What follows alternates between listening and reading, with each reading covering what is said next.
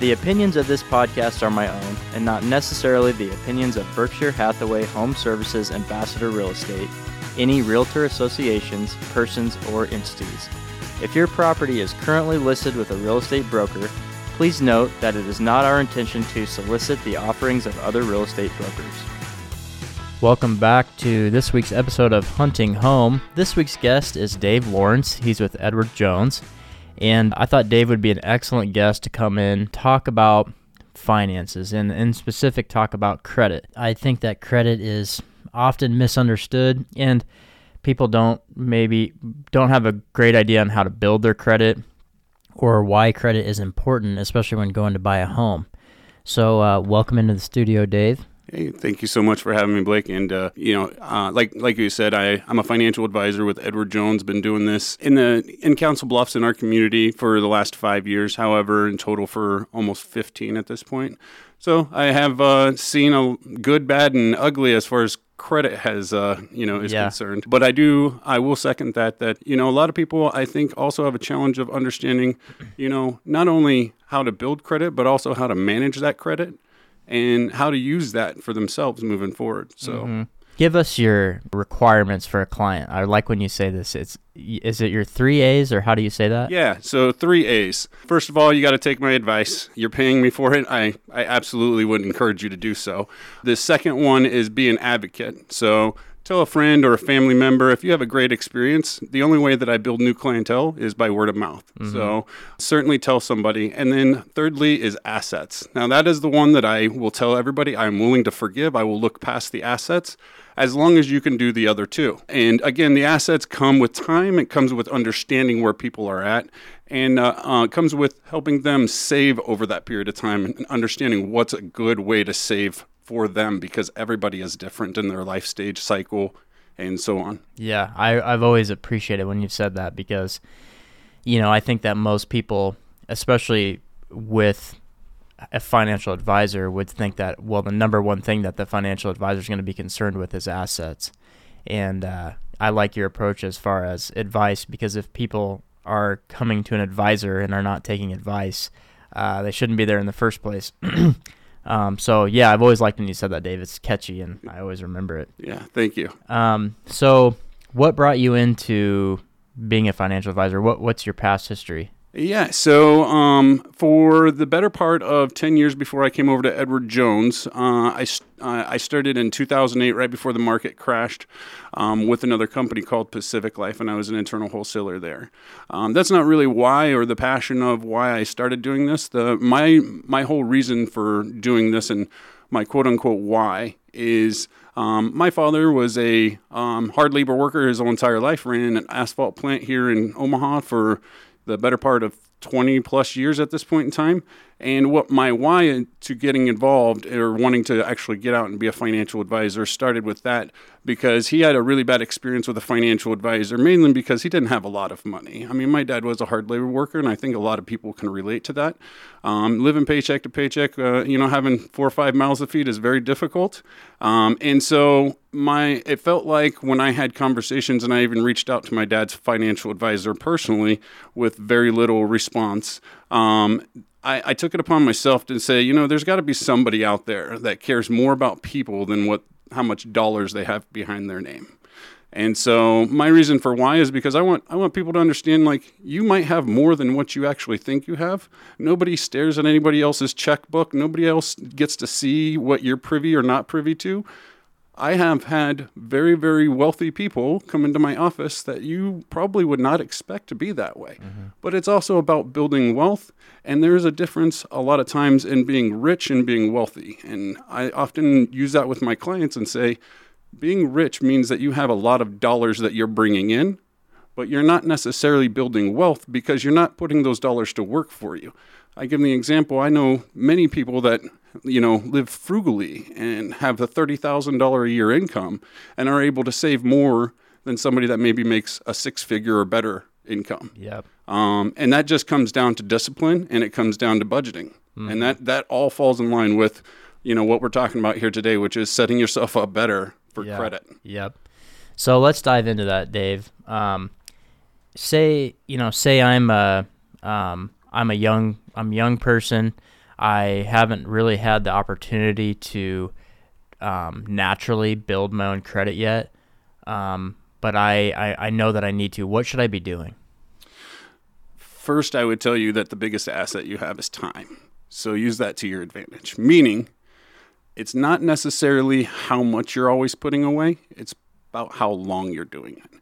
So I would first and foremost tell you to find a financial advisor or somebody in that space that understands finances, because unfortunately we're in the day and age where it's not necessarily always taught about credit and how your finances affect that moving forward when we're going through school, unless you take specialized classes.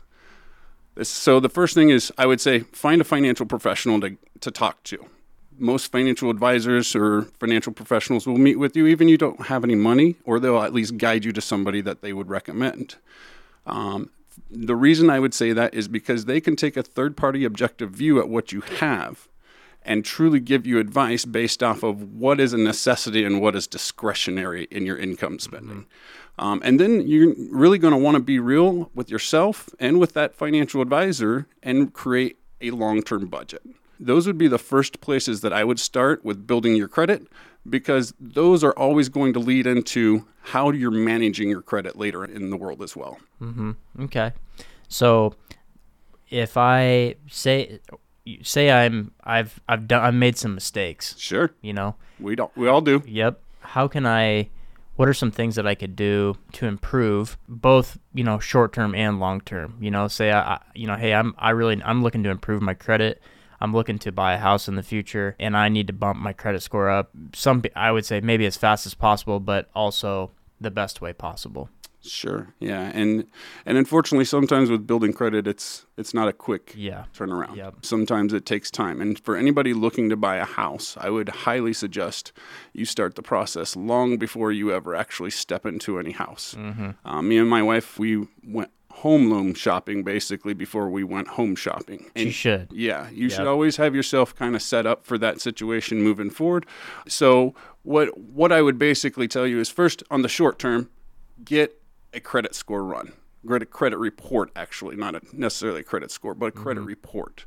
So you could identify and find out what's actually on that credit report. And maybe there are some discrepancies that you need to dispute. Maybe there's some things that no longer pertain to your current lifestyle that you need to get rid of, especially like we talked about. Everybody has a little bit of a past, whether it's good, bad, or indifferent.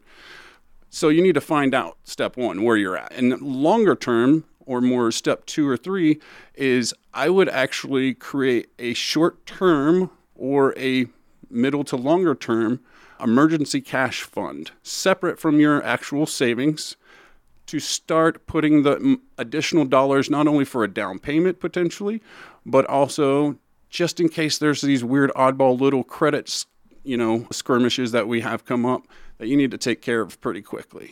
And then from there, I would say, if you've got those 2 established and are already on the way, definitely meeting with a financial professional, meeting with a mortgage lender or a really great real estate agent like yourself, and getting some referral on, okay, I've got everything set up now.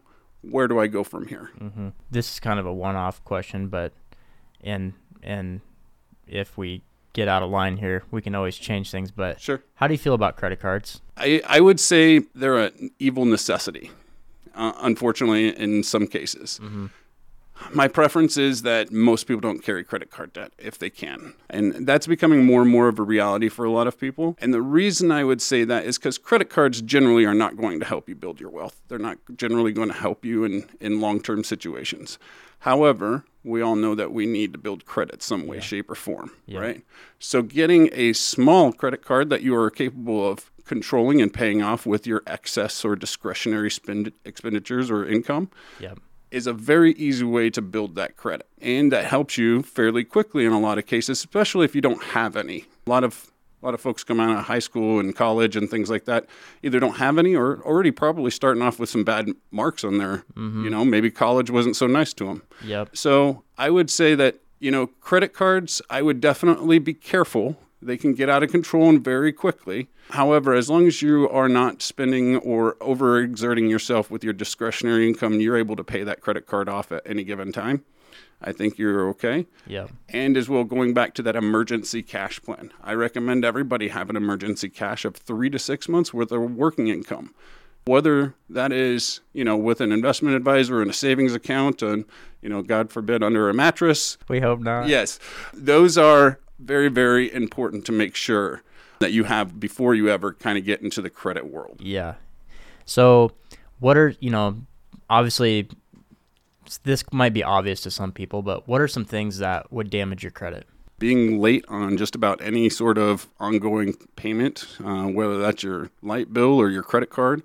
Now, some of them report a little bit quicker than others, so keep that in mind. Your credit card bill is always going to be very, very quick in their reporting if you're late or if you had missed a payment. That also compounds the problem. You normally get charged late fees, so that only hurts your credit even more. And they do report any late payments or missed payments, and that stays on your ongoing credit record. So it's very important to make sure you avoid those things at all costs. If you have foreclosures, if you have cars, that have been repossessed, things like that, they're going to ding your credit on a very high scale. So obviously those are certainly things that you would want to avoid. However, I have had situations where people have cleaned up their credit from there as well. So don't feel like you're at a loss just because you've had some of these dings. I would say that's, generally speaking, there's a lot of folks that are in that situation. And I have seen many, many people buckle down and rebuild a budget and get into a better graces with the credit companies so they can afford their house of their dreams or whatever it is that they want. It does take will and determination, though. Yeah, I think that's the challenge is if you're coming from a bad place or a difficult place and you have some of those dings, it's like not only do I have to change my lifestyle and the things that I'm doing, but I also have to make up even more for the things that I've done in the past. Right. So how long does that stuff stick with you? So generally speaking, it's going to be about 7 years. Okay. Unless it's, taxes owed, things like that. Those things could stay on indefinitely. Mm-hmm. So there are certain things that can stay on for as long as, as long as you're alive. Yep. And then most of the things have generally, a 7-year kind of falling off period. Mm-hmm. And if it's getting past that 7 years or it's been a really long time, that's where I'll go back to, hey, run your credit report, see what's on there. And then maybe some of that old stuff you can send in a dispute and say, hey, I paid this off. Can I get a better credit rating or a better, not necessarily rating, but a better look on my credit report at least? Mm-hmm. Because then banks, if they have an underwriter or somebody that's looking through it, it's a physical person actually looking through those things. Yep. And I think I've heard of in the past, and maybe you can help me on this, some people actually writing a letter to the underwriter explaining some of their credit defaults and things like that. Is that something that you've heard? I have heard of that. I find that almost hard to believe. Just because of the world that we live in. Kind of on almost a similar note is, when we have, in the past, we've had buyers write letters to sellers. Obviously different, but, we, as real estate agents, we've ran into a problem with that because of fair housing. Oh, sure. And so, I haven't even thought about that. Yeah, and I have clients all the time. It's hard because I don't want them to not do it. A lot of people feel like even if they know it won't help them, it makes them feel better that they at least tried, sure. Especially in this competitive market. But, the issue is that most people, when they write their story to the seller of a home, they're going to convey some type of message that states, we're a family, what religion we are. The sure. example I always give to people is like, we can't wait to wake up and have our kids wake up on Christmas morning. Yeah. You're showing, in a sure. sense, religion. You're saying that you have kids. Yeah. It's an issue, and it's not one that if you get in a problem with it, it's not one that you want to be in. Right. And so, and I always say the same thing to the sellers that I'm representing is take away any personal information that there is with these offers, especially in a multiple offer situation, and just look at the facts here. I will say that there is always a little bit of personal touch to it, I think, on the business side. If I see a lender that I've worked with in the past that I know is going to do a good job, or it's going to a title company that's going to do a good job, yes, there is some of that involved, mm-hmm. But let's look at the facts. Let's look at the numbers. Sure. Let's look at the terms, what makes the most sense, and not so much of the quote-unquote touchy-feely yep. part of it. Yeah. Just keep it business. Yeah. And then hopefully, there's no hard feelings outside of that. Yeah. That's why I have a hard time seeing somebody write, a note to an underwriter and say, hey, I screwed up, or whatever, and then really seeing much change. But I mean, if it's worth the effort, it's certainly worth doing, Absolutely. So on a daily basis, Dave, what are you dealing with the most? When you have a client come in or a prospect come in and want to talk to you, what's your day look like? What's the main things that you're advising on? First and foremost, I've talked about it just a little bit ago, and I'm going to hit on it again, is emergency cash money. Most people do not earmark it, or if they do, they integrate it with their normal income. But creating that emergency cash will save you from so many different downfalls in the financial world. And on a day-to-day basis, if I have a client coming in, I could have anything from, a client that has, a family farm with many, many financial assets, to a client that has not done so well necessarily and has a problem with budgeting their money. Yeah. They have problems with maybe credit card debt, things like that. And I work with and give advice to a range from anything from that all the way up to, the ultra wealthy or rich. And the advice is going to be different for every single client. Yeah. First and foremost, my advice is centrally based off of that one client and our interactions and what I know about them. So our first meeting is generally an hour-long discussion about them. And I just ask a few select questions, but mostly my go-to is tell me more. Because I want to learn as much as I can, because I'm helping them kind of pave the way of what their dreams look for, maybe in the next 30 years, maybe it's in the next 5. Yeah. So everybody is a little bit different in that regards and how I'm going to work with them. But if I have one, like in the topic of us talking about this and that needs some credit help, generally one of the first things that I'm going through is, and I ask, do you have credit card debt? Where is that credit card debt? How much? All those things. So I can make an assessment if it's manageable or if it's not. And I would tell you 99% of the time I tell my clients, we want to try to get you free and clear of any credit card or any long-term debt before we get you into retirement. Yeah. Not that it can't be done and not that people don't do it. However, it becomes harder and harder because you don't have income increases, or you can't just hop one job and go to another one and increase your income overnight when you're on a fixed budget. So it's often hard for me to help them manage it if they're overspending, and I don't get to kind of see a lot of those transactions. So if they're racking up a bunch of credit card debt on the side, I may not be pervy until we have another discussion a year later, and now we didn't manage those finances and that budget very well, because we're having a long discussion about why we put money on credit cards. Yeah. So my, kind of thinking about through that, I would also say, be open and honest. I mean, you're not hurting anybody beside yourself if you're not being open and honest with whoever you're working with in that regard. I've had people come back and say, no, I don't have credit card debt, and then come to find out we've been working together for a little while, and they come back and they say, oh, I forgot to tell you about this $25,000 that I have. Whoops, right? You don't get any of that, I'm sure, in the mortgage industry or in the real estate business at all, I'm sure. But yeah, so that's realistically, we just start by basically just listing everything out and, having an open, honest discussion about how we can manage that better in the future. Yeah. And for everybody, that's going to be different. Yep.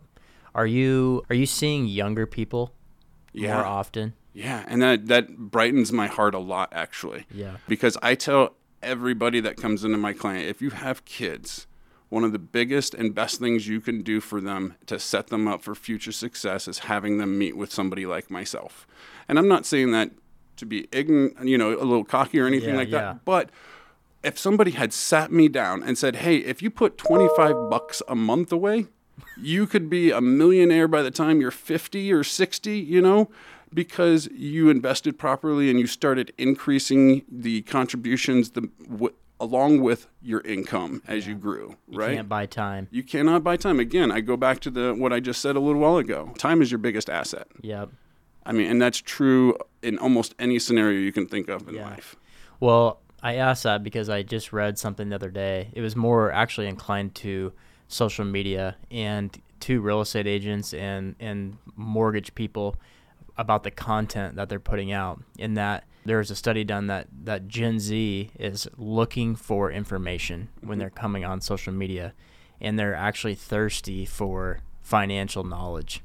And so I just, especially being a financial advisor, and I see that with younger people, I see them like, it's crazy. Like even the young people that are getting into real estate investing, kind of not so much found loopholes, but they've figured out how they can get into properties with very little money down and use the banks basically to be able to get themselves multiple properties. Not that there's not some risk involved, but man, if you can start that, most of the time when you're talking about investing in real estate, most of the people that I deal with that have finally done their first property or bought a couple, their biggest regret is not starting sooner and building equity and just through time, so that's good to hear that there's, and being young and driven in that regards as well. If you're looking for investment properties longer term and, it's something that you're willing to, work for, you're a young guy still, and it pays off dividends long term. So while you got the energy, I'm a little older now, and I don't have quite as much energy as I once did. So thinking back, I think of things like that. I wish I would have maybe bought into more investment properties and things like that. But at the end of the day, we all make our decisions, and we kind of got to move from there. Yeah, but. As far as, I don't know much about investment properties per se. You're kind of the expert in that regards. But if you're looking for kind of a, longer term type of investment, those are definitely ones that I've seen pan out very, very well. And that's how people create, I told you, generational wealth. But having those long-term property and that generational wealth, I have so many clients that are farmers and things like that are looking to continue to pass this on. And it's just, even for their own personal sake, is a great investment. Well, and if nothing else, having some diversity, and I'm sure you would agree with having some diversity in your portfolio, not having all your eggs in one basket. Absolutely. Real estate's a great choice for, not having your money all, quote unquote, in the stock market and having something. That's what I like is that it's a tangible asset and that I can drive by and see it, Yeah. But I know that at least my belief is not, I shouldn't have everything in that basket, and spread things out and make some other investment choices that are beneficial. Sure. And that's where you come into play. And that's no different than being a venture capitalist to a certain degree. As long as you have all the other things in line, you have the emergency cash, you already have your serious long-term investments, having a sleeve of like I said, venture capitalism in there is not a bad deal. And I honestly, a lot of the sleeves that you will see at financial advisor's office is real estate.